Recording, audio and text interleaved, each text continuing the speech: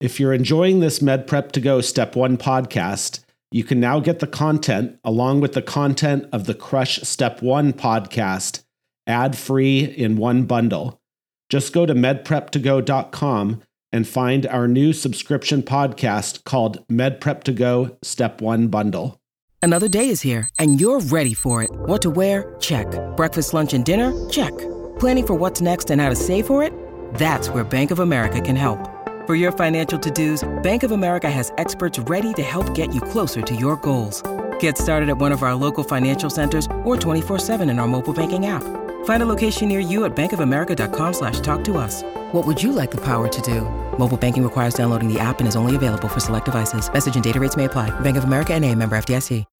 When you need mealtime inspiration, it's worth shopping Kroger, where you'll find over 30,000 mouth-watering choices that excite your inner foodie. And no matter what tasty choice you make, you'll enjoy our everyday low prices, plus extra ways to save, like digital coupons worth over $600 each week. You can also save up to $1 off per gallon at the pump with fuel points. More savings and more inspiring flavors make shopping Kroger worth it every time. Kroger, fresh for everyone. Fuel restrictions apply.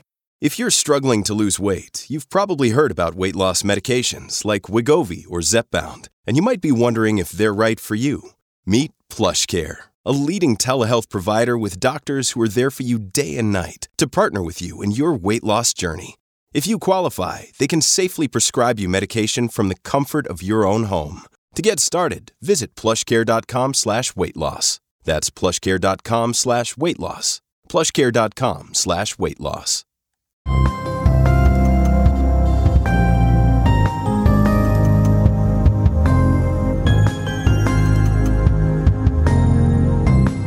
Hi, I'm Dr. Raj, quadruple board-certified doctor in pulmonary critical care, internal medicine, and sleep medicine. And my book series is Morning Report, Beyond the Pearls. So is my medical podcast, which is also called Beyond the Pearls. And today I'm here talking about something I'm super fired about, which is what you're listening to, which is the Med Prep to Go podcast. And in this podcast, I'll be reviewing 3 USMLE Step 1 questions. And today I'll be reviewing questions from Pathology. So to get more questions like this, go to our website, www.medprep2go.com. This is a free audio and online question bank. And if you want to learn more about me, I already told you, go to beyondthepearls.com. Check me out on all of these social media platforms, Instagram, Twitter, Facebook, LinkedIn. I'll be happy to connect with you. And let's get started. So we have a 37-year-old G5P005 woman presents to the emergency department with abnormal uterine bleeding for the past week and shortness of breath for the past 2 days. You know what jumps to my mind? Just my inner monologue. Well, could it be a pulmonary embolism? Of course, when you're, pregnant, that's going to be a high risk, but who knows? It means she's soon after, the pregnancy. I know that doesn't relate to the abnormal uterine bleeding, but you say shortness of breath. Who knows? Or maybe could there be a malignancy and now she's short of breath and she had a clot? I don't know. All these things jump to my mind. And she was short of breath for the past 2 days. She has not had any prenatal care for the current pregnancy, and her earlier pregnancies have all been uncomplicated vaginal deliveries. So, wow. Already I'm worried. So 37-year-old ER, abdominal uterine bleeding for the past week, shortness of breath, past 2 days. Let's see. She states that her last menstrual period was about 12 weeks ago. Past medical history is otherwise unremarkable. On physical exam, breast sounds are decreased bilaterally, and measurement of fundal height is consistent with a pregnancy of 30 weeks gestation. There is scant vaginal bleeding on speculum exam.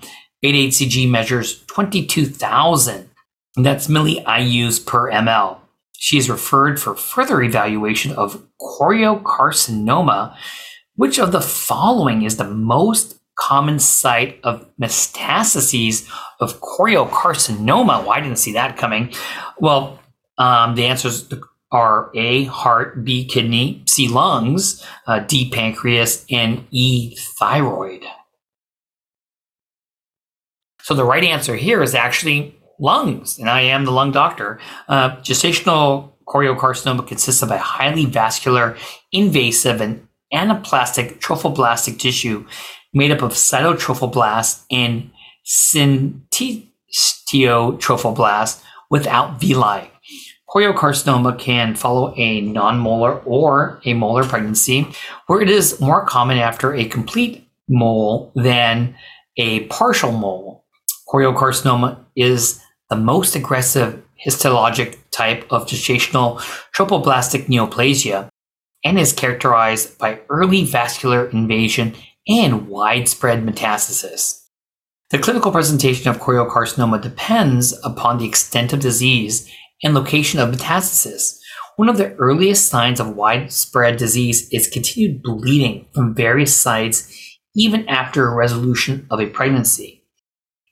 80% of metastases are to the lungs, followed by vagina, central nervous system, and liver. Patients with pulmonary metastasis have lesions identified on chest imaging and can present with cough, dyspnea, or signs of pulmonary hypertension. So what's the learning point here, everyone? Choriocarcinoma is characterized by early widespread metastasis, most commonly to the lungs. Next question. This is a 7-year-old boy is brought into clinic by his parents who are concerned about his academic performance. They state that he is constantly in trouble for not paying attention in class and has received numerous detentions for being, quote, off task, end quote. The parents say he is generally well behaved at home, although he does sometimes take a long time to complete his homework because he is very meticulous and checks his work multiple times to make sure it is correct. Birth history and past medical history are unremarkable. During the office visit, the patient is well behaved in the exam room and sits in the corner coloring. Occasionally, he stares into space for 8 to 10 seconds, making slight smacking motion with his lips. Which of the following would be the best treatment for the condition that is most likely affecting this patient? Is it A, carbamazepine, B, clonidine, C, cognitive behavioral therapy, D, ethosuximide, E, methylphenidate? And the right answer here is D, ethosuximide. You know, the vignette describes the classic findings of absent seizures, which generally last less than 10 seconds, involving staring spells and can include rhythmic movements, such as smacking of the lips. Ethosuximide is the first-line treatment for absent seizures, valproic acid is another common treatment that is generally second line. Absent seizures and attention deficit/hyperactivity, ADHD, are often confused. However, this patient does not show any signs of hyperactivity and no signs of inattention other than, the staring spells. Additionally, he is only experiencing difficulty in one setting, school, and would need to be experiencing problems in at least 2 settings to be diagnosed with ADHD. Answer choice A, carbamazepine, is a useful antileptic, but is not useful in the setting of absent seizures. Answer choice B, clonidine, is an appropriate treatment for Tourette syndrome. Although the patient is exhibiting some tic-like movements, he does not meet the criteria for Tourette syndrome, as this requires 2 or more motor tics and at least 1 vocal tic. So choice C, cognitive behavioral therapy, is helpful in treating obsessive compulsive disorders, OCD. Although this patient is meticulous about his homework, this is not enough to suggest a diagnosis of OCD. And answer choice E, methylphenidate, would be appropriate for ADHD. Absent seizures and ADHD are also often confused. However, this patient does not show any signs of hyperactivity and no other signs of inattention other than the staring spells. Additionally, he is only experiencing difficulties in one setting, school, and would need to be experiencing problems in at least 2 settings to be diagnosed with ADHD. So what is the learning point here? Ethosuximide is the first-line treatment for absent seizures. Valproic acid is another common treatment that's generally going to be second line. So let's do our last question together. This is going to be an 18-year-old gentleman presents to the clinic with the complaint of fatigue and a cough productive of green sputum for the past 2 days. He has no significant medical condition. Social history reveals that he is sexually active with other men. Vital signs show a temperature of 101 Fahrenheit, which is 83.3 degrees Celsius, heart rate of 96, respiratory rate of 21, oxygen saturation is 98% on room air. Physical exam reveals tachycardia, dyspnea, and bilateral crackles on lung auscultation. Blood tests showed increased levels of lactate dehydrogenase and a CD4 count of 182. HIV test is ordered but is pending. Chest x-ray reveals diffuse bilateral interstitial infiltrates. He is prescribed trimethoprim sulfate.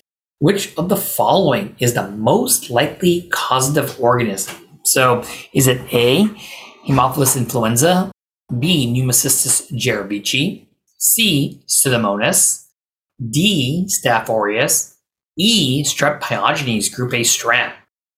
So when you look at these choices, common things are always common. If they had a choice of, strep pneumo, would I probably pick that one? Probably. You say HIV positive, CD4 count less than 200, of course.